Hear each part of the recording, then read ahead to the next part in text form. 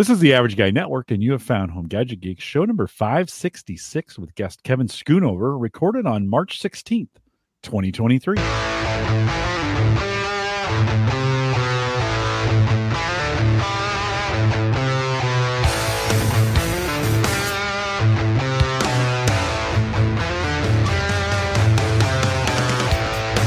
Here on Home Gadget Geeks, we cover all the favorite tech gadgets that find their way into your home. News, reviews, product updates, and conversation, all for the average tech guy. I'm your host, Jim Collison, broadcasting live from the Average Guy TV studios here in a weird Bellevue, Nebraska. It was 56 yesterday, and it snowed with like 40-mile-an-hour winds today. I don't know. It's a weird time of the spring. Of course, we'll post a show with world-class show notes at theaverageguy.tv. Don't forget, this episode's affiliate sponsor is Nespresso. Use the code MQU328. Get $40 off any machine purchase, as well as a free capsule dispenser.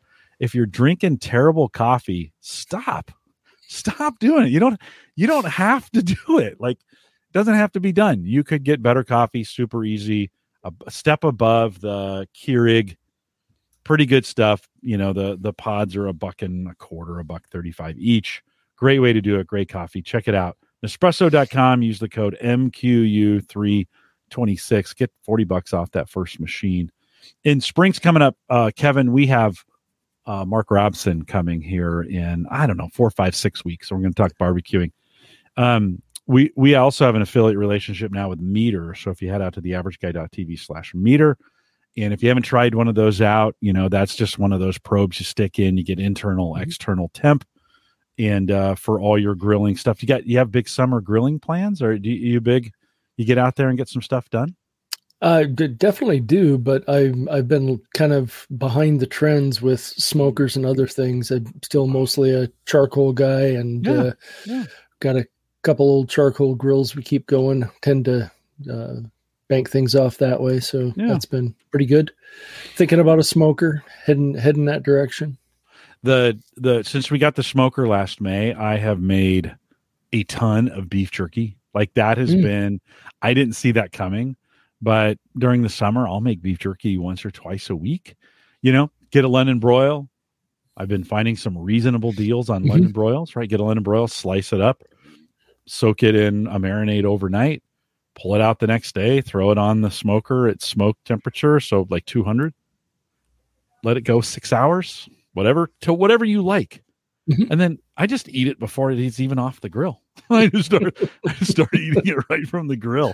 It's pretty great. Have you had fresh beef jerky that way before? Yep. One of our neighbors does beef jerky. And when you mentioned getting deals on it, we've got 2 local butcher shops, family run, and he's struck up a relationship with the one guy that he gets the text message of, "Hey, I've got some got to be sold today beef, come and get it."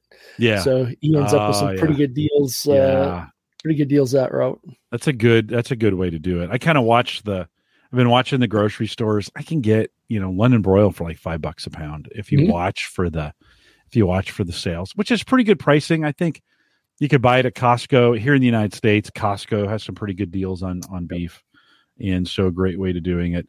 Well, if you haven't jumped in on the Meter and you're thinking about it maybe this spring, check out theaverageguy.tv/Meter. And then big thanks to Jay Franzi, who joined us last week. If you didn't catch it, all Chat GPT. And so if you want to jump in and get that done, of course, they've released Chat GPT 4 this week, out and available. And if you want to check that out, we didn't cover that, but that is out. Check it out. Now posted out at theaverageguy.tv. And then, of course, big thanks to our Patreon subscribers. If you're finding value in this podcast and you want to trade some value for value, we've got some Patreon plans, $5 a month. No commitment. You can do it 1 month or whatever you want to do. And then we have a bunch of folks that do it every single month. Thanks for your Patreon sponsorship as well. I mentioned him a little bit earlier, but Kevin Schoonover is here. Hey, Kevin, welcome back. Thanks for having me. Yeah, a little last minute. We moved Uyghur to next week because of some scheduling conflicts. And then you just happened to post in Discord, "Hey, I'm thinking of buying some stuff." And of course, in December, I kind of went through this exercise where I kind of took the build, threw it out there and said, "Hey, what do you think?" You put the part lists out there. Have you gotten much feedback on that? Any thoughts or a little bit? Couple of, kicking around questions, couple of messages back and forth. So, and like with anything, I used to feel like I, kind of knew where all the sweet spots are and where everything should be. And as of the past couple of years, I've just not followed it as close as I had in the past, and wanted to get a feel, kind of the normal things is I have a ballpark idea what I'm looking at, but I would hate to, pick a video card and later realize if I'd spent $50 more or $100 more, it would have been more, it would have been a better fit for VR or, better fit for other things. So, and I think some of the things we've been hit with lately is, so, kind of configuring up two of them. I'm going to mess up the name here, but my son picked up a game, I think it was Red Dawn. It'll come to me. It was through Steam, but oddly, most of what he plays is on Steam. So he got Red Dawn Redemption. I knew I'd get it. He got it through Steam, but we went to download it and is 120 gig. And his SSD was saying, no, don't got 120 gig. So we quick picked up a crucial 1 terabyte SSD, copied him over. I'm pleasantly amazed at the latest version of Acronis that they give away for you to use to copy drives. Did a wonderful job. So we got him up to date there and got him playing the game, got him going good. And then he called me over. His card is a 1060, 3 gig of memory on it. And first time ever, he's getting a warning from the game saying, hey, you're getting a little low on video memory. So between the SSD, the graphic card, realizing it's probably a good time to step up into a bigger, better system. Yeah. And that 1060 is probably not very old, 3-4 years old, maybe, right? I think I bought that.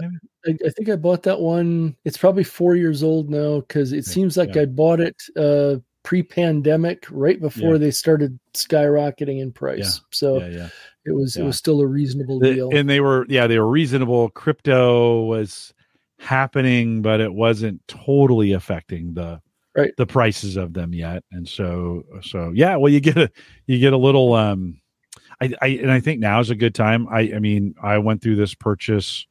I went through all these purchase options back in November, and I think I hit the sweet spot. Everything's gone up in price since then. Now they've pulled back a little bit. There's been, like, I saw 1 terabyte SSD, NVMe 960s for like $109, which is back to, those were some, I think that's what I paid for it. So for some of those components, we're starting to see some of those prices come back. I would say if you're in the PC build space right now, build a parts list. You've done that at Newegg, but build a parts list somewhere and then just kind of monitor it and buy it over time. Are you in a hurry, Kevin? Like, is this something you need to do right now? You're talking about building two. You threw out an Intel and an AMD. Are you comparing the two? Are you going to build two separate ones, and why AMD for one and Intel for the other? Talk a little bit about that. Actually, I started off with the one for the son, and then I realized as I'm locking up here a little bit once in a while, my daily, I hate to say daily driver, I spend so much time on my work laptop. I don't do much compute here anymore, but this thing is way long in the tooth. It's an older i5, 16 gig of memory, and it's just seen better days. And I'm starting to do a little gaming myself. So it's probably two machines. Intel AMD was just kind of, hey, if I'm going to do something, it might be time to play with one in each camp, seeing as I'm likely to build two machines and kind of see where things fit. I think the other side of it is I was sitting there, ran a couple errands one morning. My wife and I have a bad habit of, I don't know if Caribou Coffee is down your way, but well, it used to. No, they used to be in Omaha, no more. So Caribou's are local. Choose it over Starbucks. Two large mochas is $12, and I'm probably there every day. And as I'm sitting in line, I'm thinking, I spend thousands of dollars a year buying coffee at a coffee shop. I think I should shell out $1,000 and get myself a decent computer that's not 4 or 5 years old. Yeah. So yeah. Kind of the logic of spending money got the better of me. Yeah, when you put it together that way, or you start thinking about it, I was in the same boat. I had an 8 or 9 year old Core i7 that I'd put together, 32 gig of RAM that I'd started at 16 and thought that was a lot back then, and it probably was. And maxes out at 32, and that thing worked great for a while. I got the Mac for this kind of purpose, but for podcasting and stuff like that. But I wanted kind of a gaming computer. It was a great experience to price it all out, build it, put it together. Big thanks, like Ryan sent me a cooler to try with it. So I still think it's a lot of fun. We don't talk about builds quite like we used to. We used to spend a lot of time on Home Server Show talking about builds and such, and when we get together. But man, that beer is getting to me here. It's making me burp. Getting some beer burping going on. But it's been fun over the last couple months for my build. And then when you said you were going to do this, so are you set on you're going to do one and the other for this, or are you thinking, are you going to go with, like, if you're convinced to go Intel, will you do both Intel or both AMD? Yeah, I think I'm going to do one of each. Okay. I think I'm going to do an Intel and an AMD just so I can get some comparatives from a use case point of view. Yeah. Kind of see where I end up with it. It is interesting because I've over the years I've gotten, whether it's home servers or home PCs, I've gotten overly enamored with keeping it small. The days of an ATX case where if I wanted to add something to it, there's plenty of adding card slots to add other things to it. I just don't want to. I don't want to have a big, huge box taking up space under my desk or on my desk or whatever else. But of course, the thing with choosing like mini ITX is arguably you have no adding card slots, because the one adding card slot gets gobbled up by a GPU, and you really have to find everything else on the board. I think you kind of touched on it when you were looking at systems is. Okay, so I got, with an ITX board, I got no place to plug in Wi-Fi, so I got to get Wi-Fi on it. Yeah. And the farther I go up the food chain, I don't really need Wi-Fi 6, but that's what comes with this better system. Yeah. And Ethernet port, I might use an Ethernet port, and it's 2.5 gig now, so hey, that's cool. I've got ports to handle that downstairs. The other thing from my point of view for these two motherboards I picked out without necessarily realizing it right off the bat is both of them have really pretty decent audio chips or audio subsystems in them. And as a benefit for it was one of those things that I didn't have it on my list of requirements, but both of these have optical ports for audio. And I've kind of waffled back and forth between two speaker systems with my PC, and both of them have optical inputs. So that's a big plus for me. So, and probably ends up being a more expensive motherboard than I would normally look towards, but it really ends up checking off all the boxes for me.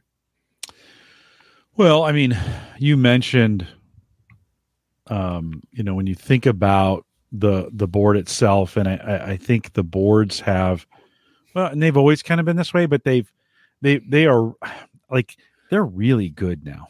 Like as I was looking at motherboards and everything that comes on them, you're like, and by the way, if you're listening to the podcast version or the YouTube version of this, I'll have a list of everything Kevin is thinking about in the show notes. So head out to theaverageguy.tv/HGG566, and we'll have a complete list, a part list out there. Live folks, you'll have to kind of follow along with us.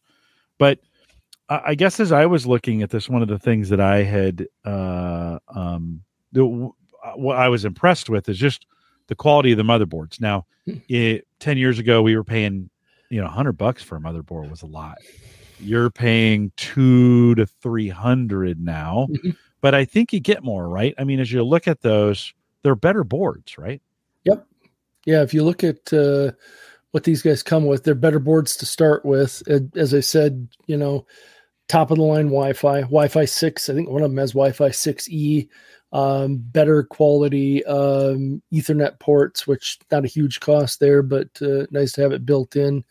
The audio systems in some of these are far beyond, if not that I'll head in this direction, but a lot of these better boards will do surround sound. You can get Dolby 5 or Dolby 5.1 decoding on them.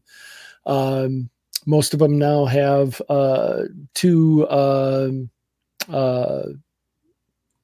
NVMe ports on them for M.2 cards. Yeah. So if you want to put them down with memory. And once again, we're talking about ITX, so little, small, form factor, small in size. So they tend to. So I think you're right. You get a better board, you get more stuff on it, and what they tend to be well-built boards. Yeah. That's that's what I've seen. By the way, I'd encourage you to go 6E on them. I think that's kind of 6 was kind of feels like it was intermediate, and then 6E came along, and I think that's at least from what I've seen. And I think you're right. I think the other decision I had to make was just how many M.2 slots do I want on the board? Yeah. Right. Some of the lower end boards are going to come with 2. They're going to come with a Gen 4 and a Gen 3. Some of the higher end boards are going to come with 4 Gen 4s or two Gen 4s and two Gen 3s, whatever. Have you thought from a hard drive configuration on them, how are you going to stack the storage space on these builds? Yeah, I think 2 is going to be fine for it on both these, just from a starting point. And I think I had to go double check on these. I think both of these support PCIe version 4. And so I think both of the builds I've picked out, one just to take, kind of fill a slot. I'm figuring 2 terabyte drives. I picked a Crucial P3 Plus for one, and Solidigm P41 for the other one. And I've had good luck with both those. For folks who maybe aren't familiar with the name Solidigm, that is Intel sold their flash drive group off to SK Hynix, and this is the mutual company now is called Solidigm. So yeah, and then I tend to just all my life I've kind of thrown in an extra drive in computers to have a place to park stuff, things that maybe I don't want to have on my main drive with my stuff. So I might I've got a couple of spare 1 terabyte drives laying around that I might throw in as spares. Otherwise, $100 will get you a decent 2 terabyte drive these days. So for sure. Yeah. Flash is pretty plentiful right now. So like you were saying, I kind of reflect back on this, things used to be a lot cheaper, but right now I think things are cheaper than they were a year or two ago. So, Flash, sure. Yeah, Flash was so hard to come by. So, I think things have gotten kind of back to a certain level of normalcy. I think so. When you were talking about extra storage, are you going to put that just on an SSD, or are you thinking about a spinner in there for just space? Just an SSD. I've still got an Unraid system downstairs, and for all of Jim's fans out there, I still have a Drobo downstairs. That still works. Still works. That's good. Mine gave up the ghost twice. Broke. I fixed it. Broke again. Was it the power switch? No, the board went. Okay. The board went. Yeah. The temporary power button on the 5 NAS is a kind of a known kind of a deal. Yeah, I just kind of moved on. I took those drives out, put them in I built, big storage racks that were doing crypto stuff on, and I was just like, it's fine. It's fine. It's a lot more efficient that way. Okay, so probably a 2 terabyte M.2, a 2 terabyte or whatever you have, a 1 terabyte SSD for just kind of garbage storage. You've got internal networking storage if you need more space, that kind of stuff. When you're thinking memory right now, like, what's your thoughts on that? If you're building the PC, I did the Max 128, which seems a little ridiculous, but every PC I've ever built, I've always ended up taking it to the Max. And I've always had a hard time finding that memory to do that later. And I just kind of thought, I'm just gonna take it to 128. What's your thoughts on memory? If it fits in your budget, I think you max it out.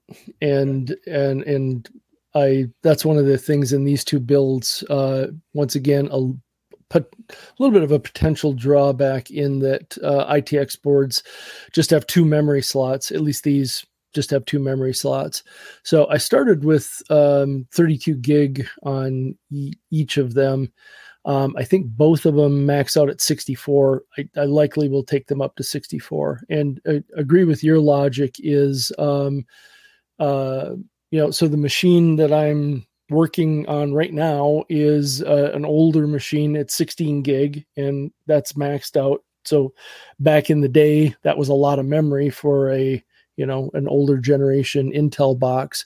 But I think now, I noticed my work laptop initially came with 8 gig of memory and a i7, and you get a lot of windows open. It's not enough. So I would say 16 for a working PC is kind of a bare minimum these days.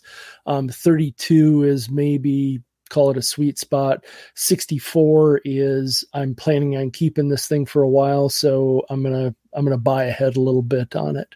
Yeah. I just got a brand new laptop today at work. Just ironically, it kind of came in a Dell Latitude 7430, I think is what it is. Core i5, you're pretty much your standard, laptop. Nothing fancy. I don't do a lot of fancy stuff on it, so I don't need a fancy laptop. 16 gig of RAM, which we go in 3-year cycles with those. So we buy them 3 years in, warranties up. We trade them in right at that point, and oftentimes sell them back to the employees. My Lenovo ThinkPad? No, ThinkPad? Is that what they're called? Yep, ThinkPad. Yeah. Was getting really bad. And I've had that for 3 years. Got it just before the pandemic started. And today it just shut off. I'm in the middle of something and poof, not reboot, just went off. And I'm like, okay, I had been limping this thing along for a couple months thinking, okay, eventually I got a new one coming. I'll just wait. I don't want to be one of those kinds of guys. Right. So, but today as I went down, I'm like, okay, you got to replace this thing. And Evan, it was crazy. 20 minutes. From I need a new one to here you go. And everything is set up and working and imaged and 20 minutes. These guys had a new one in my hand to take with me. Not here's a loaner for 20 minutes. Here's your PC with everything you need in 20. It was crazy how fast that is, right? Yeah, it's ridiculous. Well, the tools have gotten a lot better. Actually, I'll probably put a post up on Discord. So my work laptop is 4 years old and it's showing its age. And we're a small enough company that the IT department really doesn't pick laptops. So I've kind of been told, I kind of had to do I'm VP of engineering. I'd kind of like a cool laptop. So, and of course they countered with, well, what do you want? And then I'm like, well, I'm not prepared to tell you. So let me go figure it out. Yeah. Yeah. Well, it's 16. I mean, the ThinkPad had 16, but that was 16 from 3 years ago. This thing's blazing out the door. It's just nice to have a new computer, right? Oh, yeah. You're everything's working in zippy. I mean, stuff was skipping. My Teams video was max headroom. I mean, it was terrible. All my friends or all my coworkers were like, dude, I'm like, I'm trying to be patient. I'm just trying to be patient. So you're going to go 16. You talked about your son maybe doing some gaming, right? Going 32. Right? Oh, you are going 32. Okay. Yep. All right. Yep. Okay. Good. So I was going to say, any thought to, I think 32 for gaming for a kid that is probably not going to do much more than that. But for you, do you really want to think maybe more about 64? Yeah, I'm leaning towards probably doing 64 for myself, maybe 64 on both of them. We'll see how the numbers end up on them. Yeah. I think 32 is good just to be for even for gaming. Although that being said, we may be moving into an era with gaming. Who knows what's coming with AI, where it might make more sense. I think the price on 32 right now was 104. No, that's the SSD. Let's find that memory. 137 for 32 gig, right? And so you're talking, 260 for 64. And I think this is just a little bit more than I paid, back in December. I got a pretty good deal on it, I think, or maybe even this could be even a little bit cheaper. Memory and hard drives seem to be back in line with some decent pricing if you're doing that right now. You from a gaming perspective, what are you thinking from the GPU? Like, where what are your thoughts on those cards? Good question. Is for compatibility. So my son's been on a NVIDIA, and I could probably stay that route. No particular reason, but if I do an AMD CPU build for him, I might do an AMD, a Radeon graphic card. That's an area where I just to get these builds kind of going, I'm doing a 6600 XT 8 gig board. Probably price wise, a 6650 seems to be a nice jump up, but I'm kind of weighing it out there as well. The big thing is I think he might start getting into VR a bit more, so I might want to jump that up quite a bit. What did you settle on in your build for a video card? Yeah, that's a really good question. So I went NVIDIA 3060. 3060? Okay. 8 gig. Okay. Yeah, and it works with VR. It works just fine. Yeah, I'm barely pushing it. So I think I paid $400 for that card. Sure. And like right now, the 660s are $275, right? From the Radeon cards, the RX 6600. So the card, the cards I'm looking at are in the, I want to say the 250, 300 kind of range, probably 250, 275. Yeah. The other one that I spec'd in there is just, is one of the newer Intel based cards, an A770, 8 gig, performance wise specs. They get good reviews, and I have props to kind of do a point here. This is where Jim would say, yeah, but Kev, why do you want to risk it on an Intel video card that nobody's used before or few people have used before? And that's where I would say, well, Jim, I thought about that as I was looking at my Microsoft Zune setting here. Nice.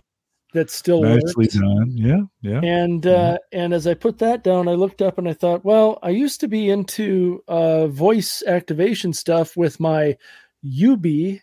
Yeah, okay, I remember we did a show on that. We did a show on UB at the time. I got to work with the developer at UB to come up with some really cool things to do note-based applications. So for my own detriment, I think I try to give the underdog a bit of a chance and dive in on some of these. And of course, arguably right now, Intel is not aggressively trying to buy market share, but the 770 cuts into some of the upper end. It seems to be more like a $350 card, and as you can see on the screen, this one's at $320-ish right now. Sometimes they're a bit less than that. So we'll see. I would say in both cases for graphic cards on these, I'm probably going to bump up into the over 300, probably closer to 325, 350 maybe range, so that I'm much like our memory discussion. I'd hate to go cheap on it and then find out that, I just undershot being able to do, bigger, better things. So, well, I think on the Intel graphics card, like that's going to be your card, right? And you're not going to be you're not going to need as much game compatibility. You're going to be doing a few things on it. You want some power there. This will give you plenty for kind of some of the things you're going to be doing. It should be just fine. Regular GPU stuff. Mm-hmm. The thing I like about this call is there's not a lot of folks using them. It gives you, like you said, gives you a chance to give it a try.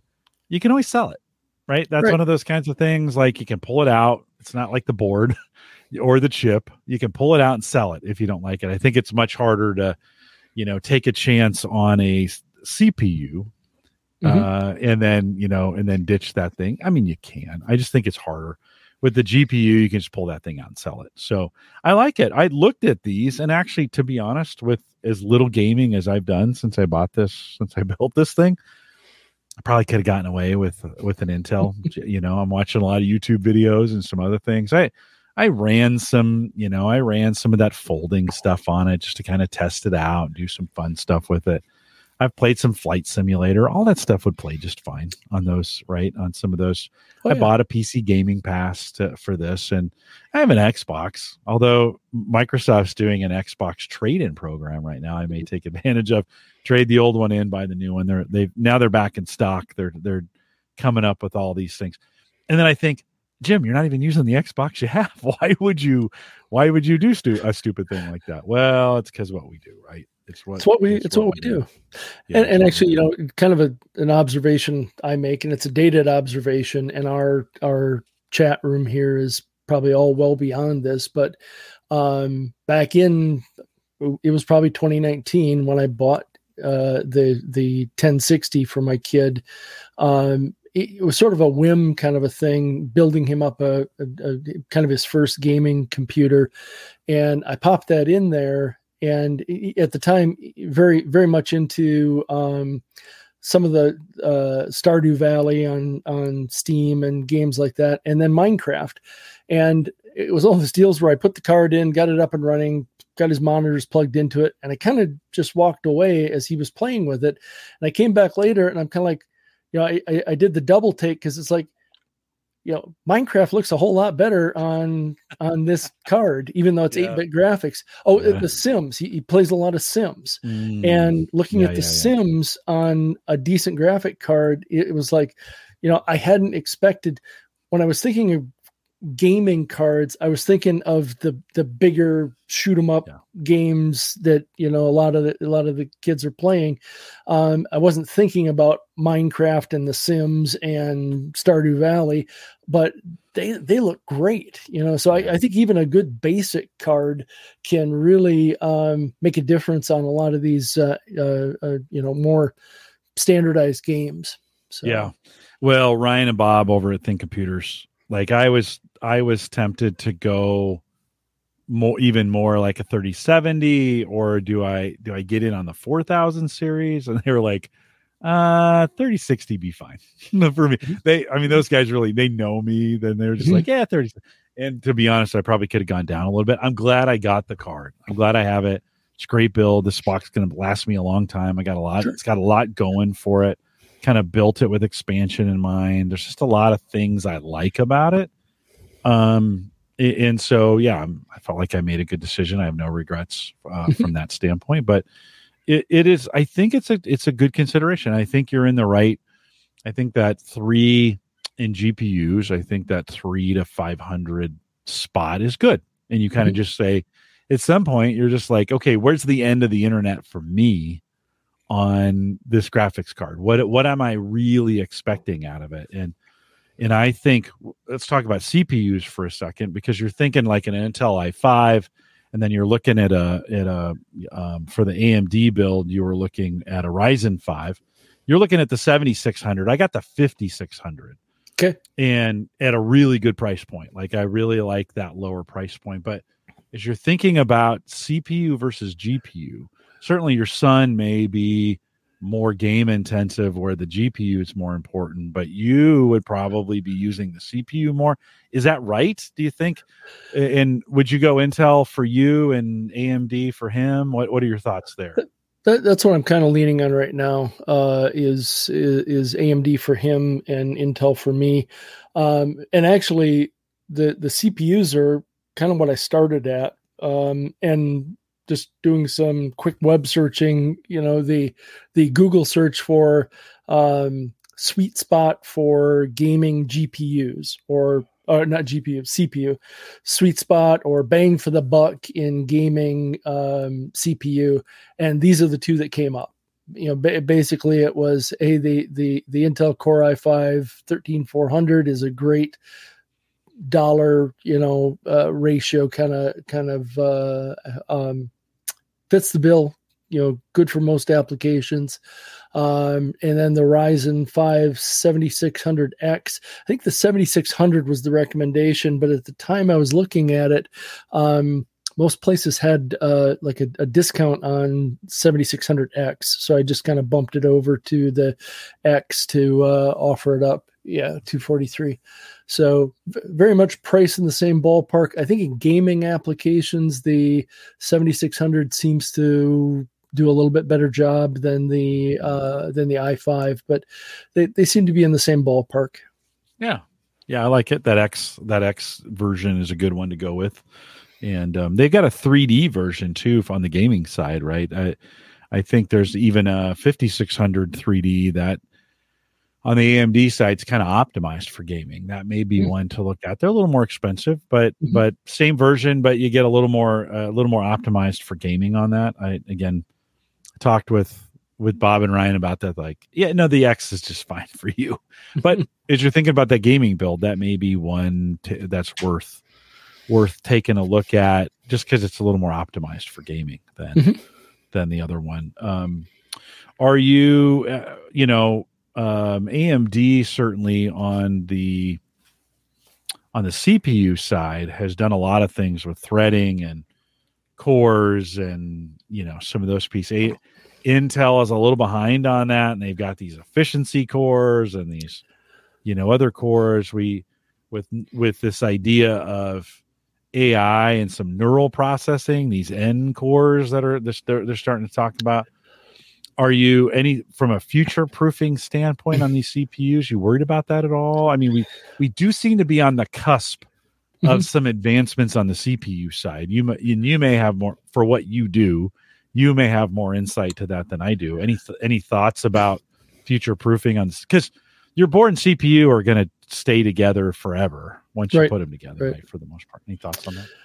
No, I think that's I'm not too worried about that for home use right now because of, if it's AI related stuff, the industry tends to use GPUs for AI related activity. So they tend to pop into that. Although Google and a few other folks have come out with more entry level, in that broad subject area of AI, guys like Intel and Xilinx who do field programmable gate array products, they come out with boards with those chips on it to do more acceleration.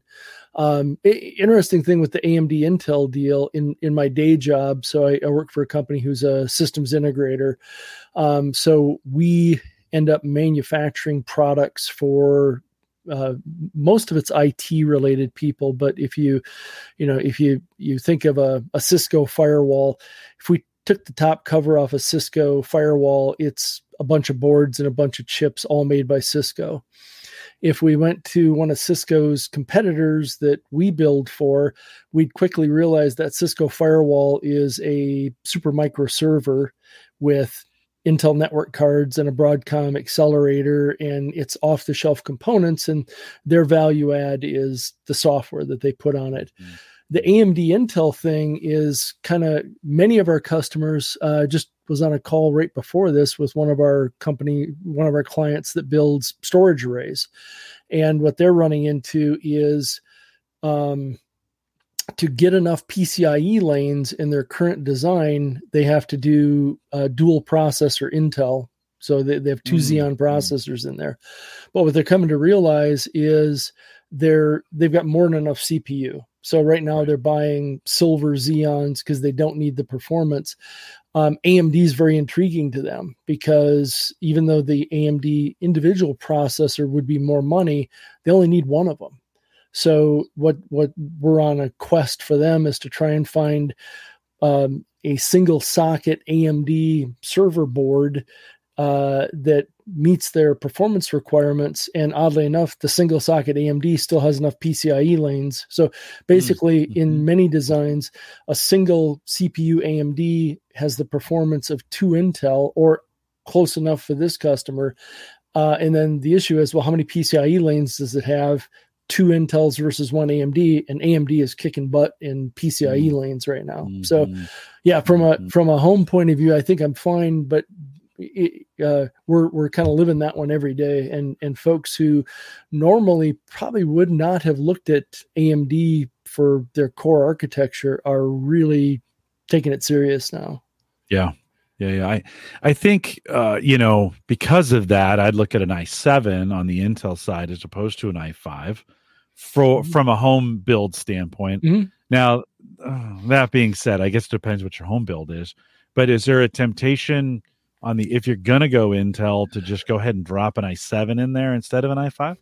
But possibly it was kind of one of my next steps in the Intel version of this build, was just to price out the difference of what it would take to get up to an i7, just to get a little more horsepower there. So all kind of options I'm looking at on that one is bumping to an i7 on the CPU, going to 64 gig on the memory, and then popping up to a 16 gig version of the graphic card. Yeah. So just some hops there. That probably takes me up probably to $1,250 instead of the $1,000 kind of dollar point I'm at right now. Yeah. But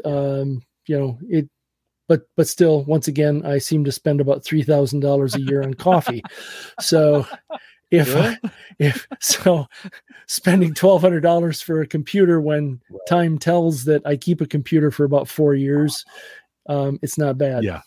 Yeah, and I think the home builds we do, because they're so much more versatile. There we go.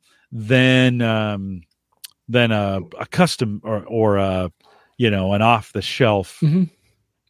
I think you get a little bit longer life out of them because you can. There's more things you can do with them, or you can retire them and move them down into other. That's kind of, I've made a lot of those.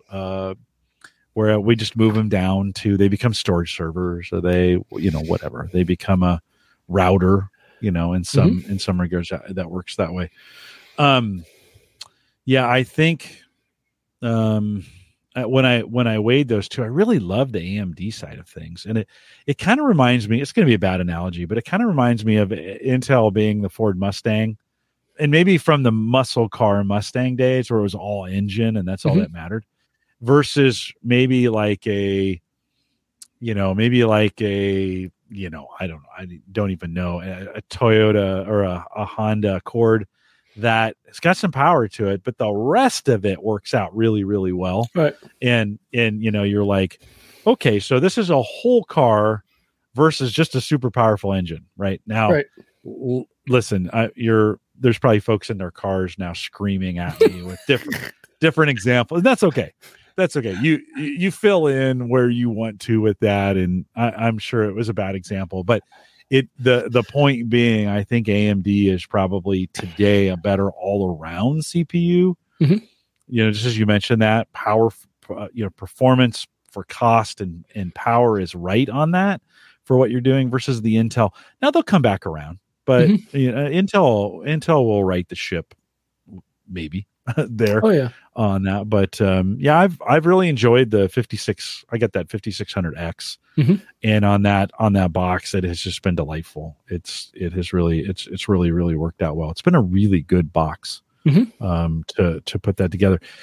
Okay, so and then price wise, right? I mean, on those CPUs, you're also in that $200 to $300 range, right? That's kind of for both, and you've got some movement. I think CPUs are the area where I would, if I was shopping right now, I would watch for deals.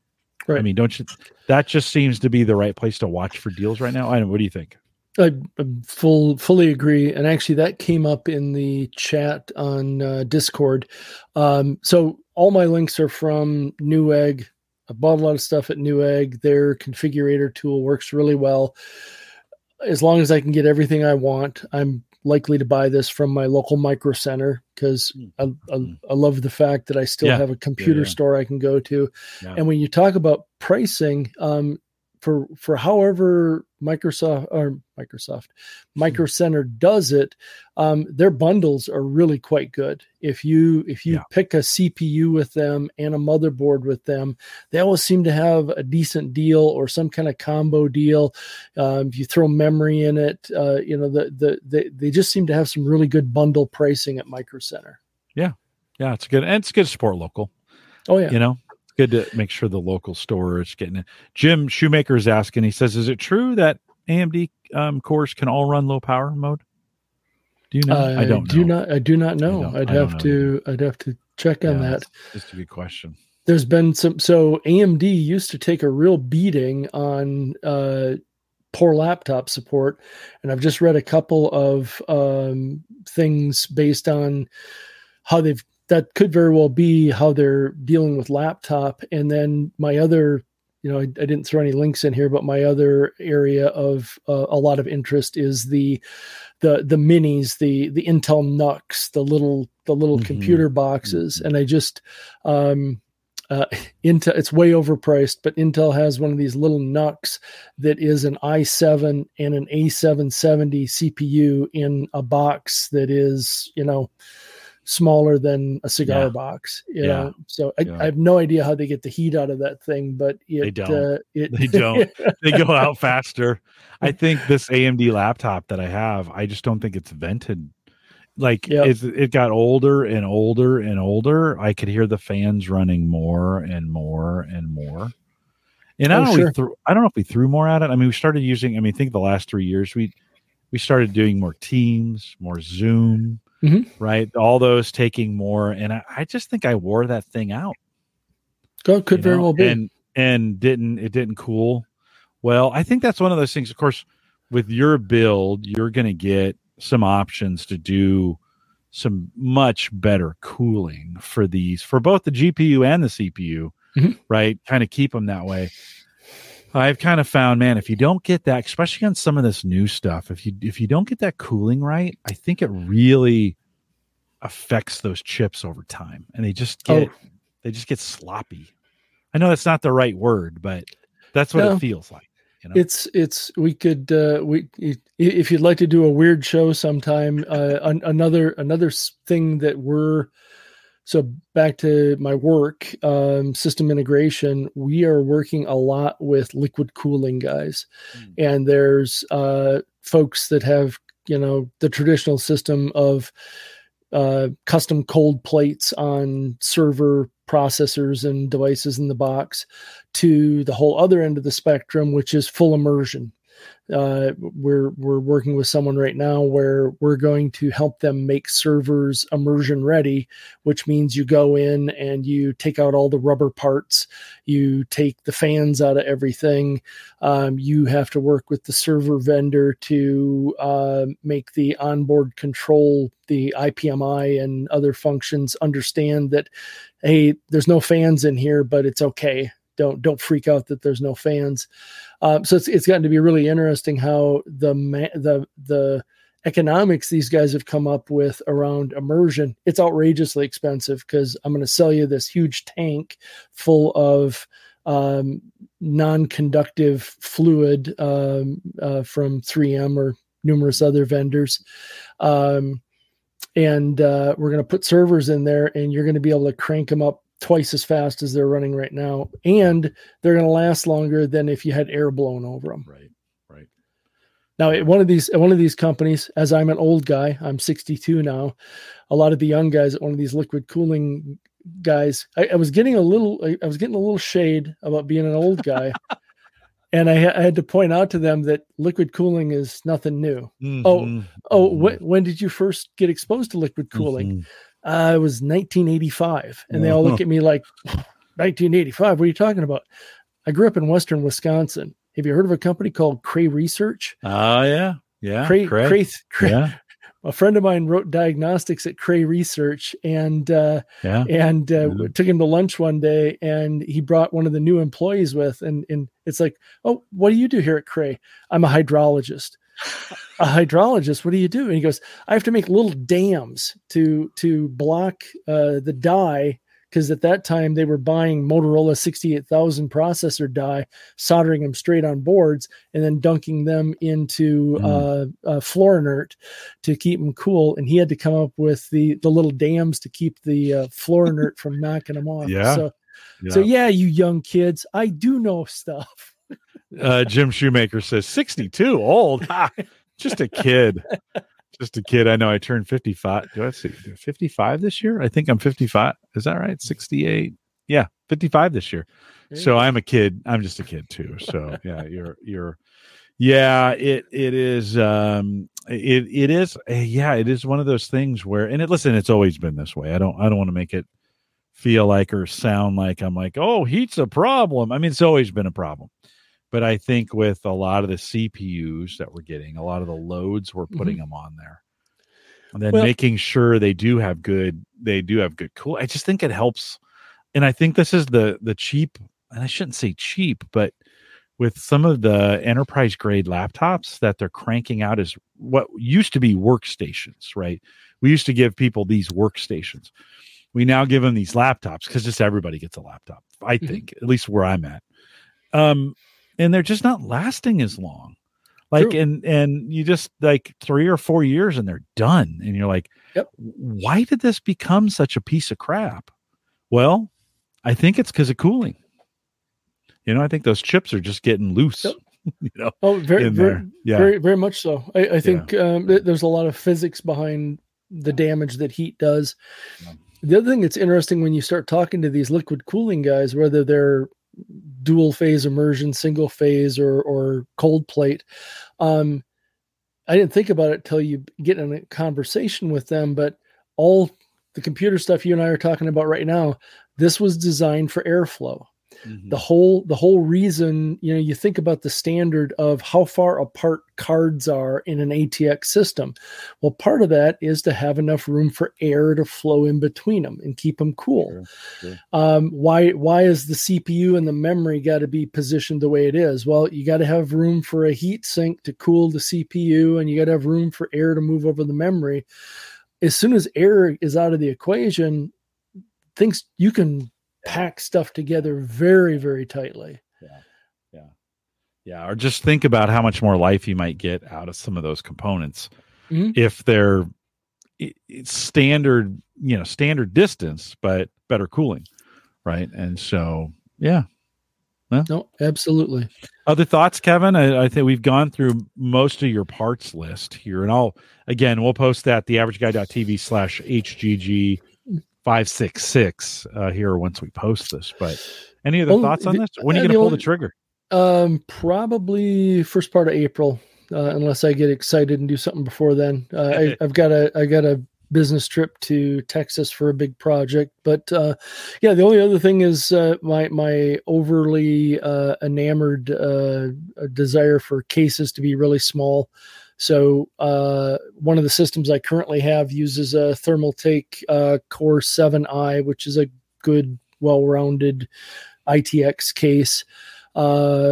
And then I've also got a Sigmatech Nebula, which is another good case for that. The case brand I'm overly enamored with, I've posted a few times on Discord about, is Johnsbow. These guys really seem to get small cases. So this I think it's V8 is the one on the Discord group I've also posted. They've got a 5-drive mini ITX server case that's really quite cool. The only big problem with Johnsbow is they're either in stock or they're not in stock. So you end up trying to track down their stuff can be a bit difficult from that point of view. And pricing can be kind of all over the place. So likely I'll probably just stay with the Thermaltake and the Sigmatech I have right now. And I've got a couple of decent Seasonic power supplies to shove in those. So it's one of the things, even though I will probably recycle cases, I'm usually pretty quick to put new power supplies in them to get things going again. This one reminds me of the old HP microserver right here. Yes. Yep. Johnsbo has a couple of designs with this. This guy is a microserver, kind of a knockoff. Mini ITX, nice little cube design. The other one is a little longer design that they have, but similar type of flow. So the Johnsbo has built some very good quality cases. So it's been very good. Their N2 for those listening to us on audio only. We're looking at some of these cases. Of course, Kevin, if you're new to Home Gadget Geeks, Kevin was kind of the expert and even built a hard drive mod, right? Some mounting cases for the Gen 9, 8. I forget. Gen 8 microserver. And actually, I should have grabbed a screenshot of it. Yes, you can still find Gen 8 microservers still are very popular on eBay. There's a kind of a group of Unraid guys who, as Microsoft has got it out of the OSs, but one of the old home server folks sent me a link one day to an eBay sale. Somebody was selling a microserver on eBay, and in the title they made a quick point to say includes Schoonover mod bracket. So I knew I hit it big when not only selling an HP Gen 8 microserver, but they threw in the much hallowed 4-drive Schoonover bracket, and I actually still get emails of people asking me to make more of those things, and I have to tell them I can't. Yeah. The big belly can hold, it says here on it, and 1, 2, 3, 4, 5 down below. Your bracket was up on top over on the side, right? Yep. Where you could get an additional hard drive in there. Yeah, you could actually the use case for it ended up being putting 2.5-inch drives in there, and with stacking clips you could fit 4 2.5-inch drives on it. So for those who had maxed out the front 4 bays, it gave you a way to pop 4 more drives in. And for those keeping track today, that doesn't sound like a good idea, because 2.5-inch 9.5 millimeter drives topped out at 2 terabyte. But keep in mind, we're talking about 2012, 2013 kind of time frames when a 2 terabyte drive was not a bad thing. Size-wise, so it's pretty good. Yeah, it's pretty good in those days. Yeah, we thought like 10 terabytes was a lot. If you had 10 terabytes, I mean, it's a lot of storage. How many movies you could store? How many movies you could rip and store on that, right? Oh yeah. I mean, it's just crazy to think of the Jim Shoemaker says his HP N40L, which I think is the one I had too, is still running as an Unraid server. Yeah, they keep. Those things keep chugging along. Not the most power in the world, and you want to upgrade the RAM a little bit, but they still chug along. I mean, you wouldn't want to throw too much at them. You wouldn't want them transcoding, or you necessarily wouldn't want them, doing any heavy lifting. But as a storage, that's all it takes. They did well, and towards the end of home server days, and we branched into a few other things. What got to be popular with the Gen 8 was the fact that it was a real HP server. So it ran ILO for its remote access, and it ran their Smart RAID dynamic RAID controller. So much at that point in time, a lot of folks were trying to better their career at work by learning networking. So you'd set up a Cisco home lab, and you'd pick up an old Cisco firewall and a Cisco switch and set up a home lab. Well, HP, in some of the dialogue that I and Dave McCabe and John Stutzman had with the HP folks, is they caught on to that, and they tried to help fuel us with things. And for a while there, other than the home server aspect, it really turned into a home server lab kind of aspect. Is, hey, you can learn how to configure and set up RAID controllers and learn how to use ILO for remote access and all these other things. And it's all the same stuff that the big HP Xeon servers do, but you can get into it for not a lot of money. Yeah. Well, I think about Paul Brarian too, who's got that whole lab concept. I mean, he has made a career out of that, right? Yeah, absolutely. Paul's a great example of driving, kind of that next wave then was virtualization. And Paul's been a big VMware advocate for a long, long time. And his whole home lab for VMware thing was a phenomenal success. Very, very, very empowering for people. Yeah, tinkertry.com if you want to check out Paul. He's one of the most thorough dudes in the world.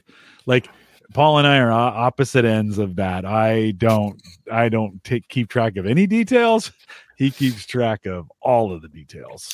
I forget what trade show it was. I used to do a lot of trade shows back in my previous life, and Paul was, I think, maybe working for IBM at the time, and he came over to our booth, and we were just geeking out. Yeah. And the two marketing people that were working the booth with me were smiling and nodding, and Paul finally left, and it was kind of normal. Who the hell was that guy? Yeah.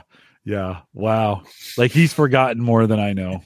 So it's he's pretty amazing. He does some pretty amazing stuff. So good friend of the show too. So, well, Kevin, I think with that we'll kind of wrap it. Good luck on this. Again, just a reminder, I'll post all these links that we were talking about in the show notes. theaverageguy.tv/HGG, because you're writing this down. 566. It's out there. 566 will get you there. And if you've got if you want to join in on the conversation around it, Kevin has posted this to the Discord group. You can add it to theaverageguy.tv/Discord. Get that done and join in the conversation. We're mid-March right now. He's going to probably pull the trigger here in a couple weeks. So you have to get in fast if you want to be a part of the conversation. But I think that would be okay.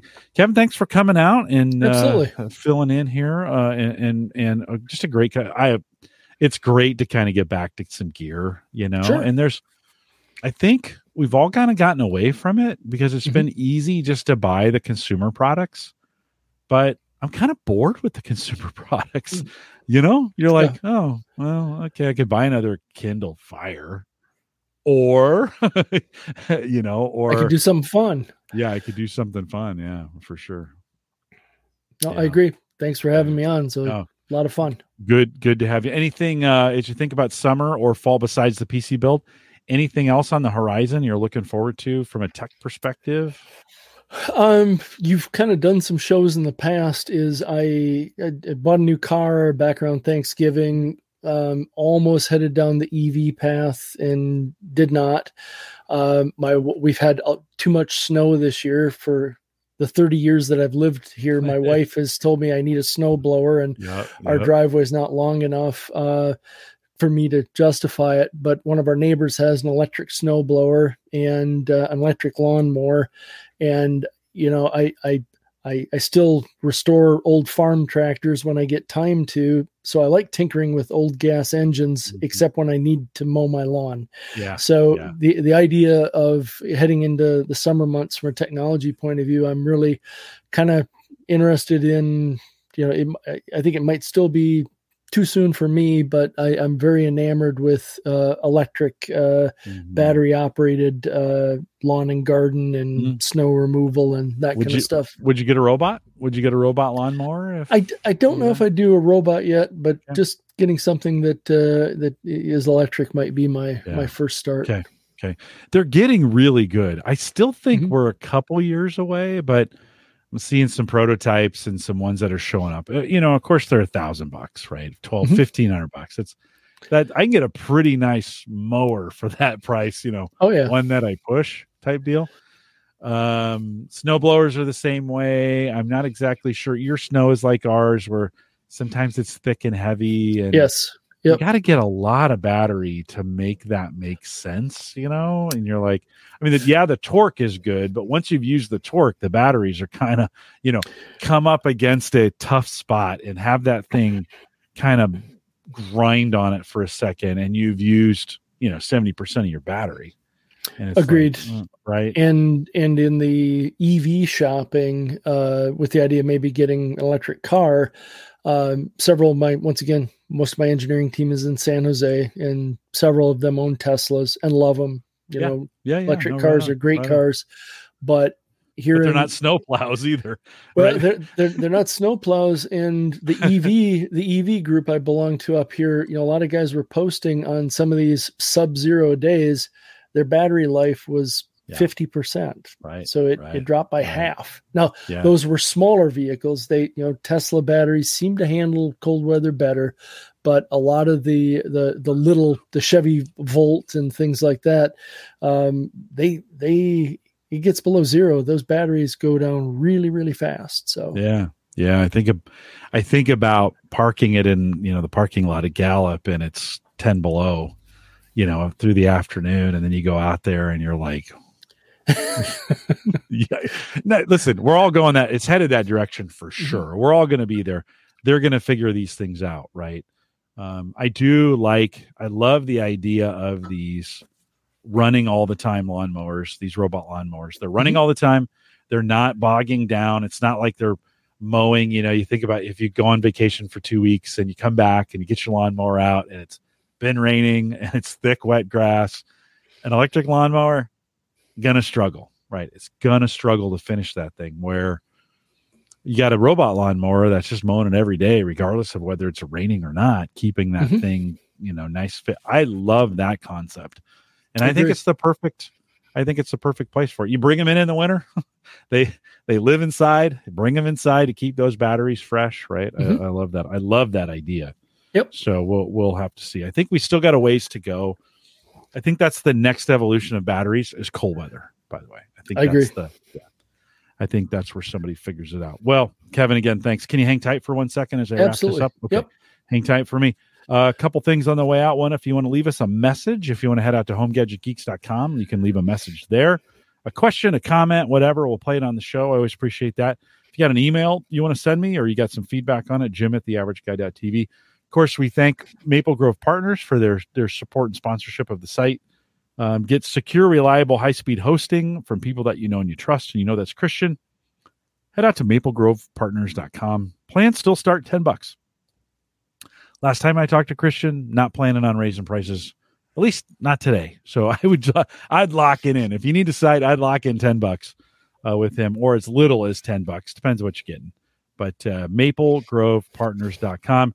Don't forget, check out HelloFresh. If you they've kind of upped the savings over there at HelloFresh, and so what used to be $40 is now $110, which is kind of crazy. Save as much as $110 on your first 5 boxes.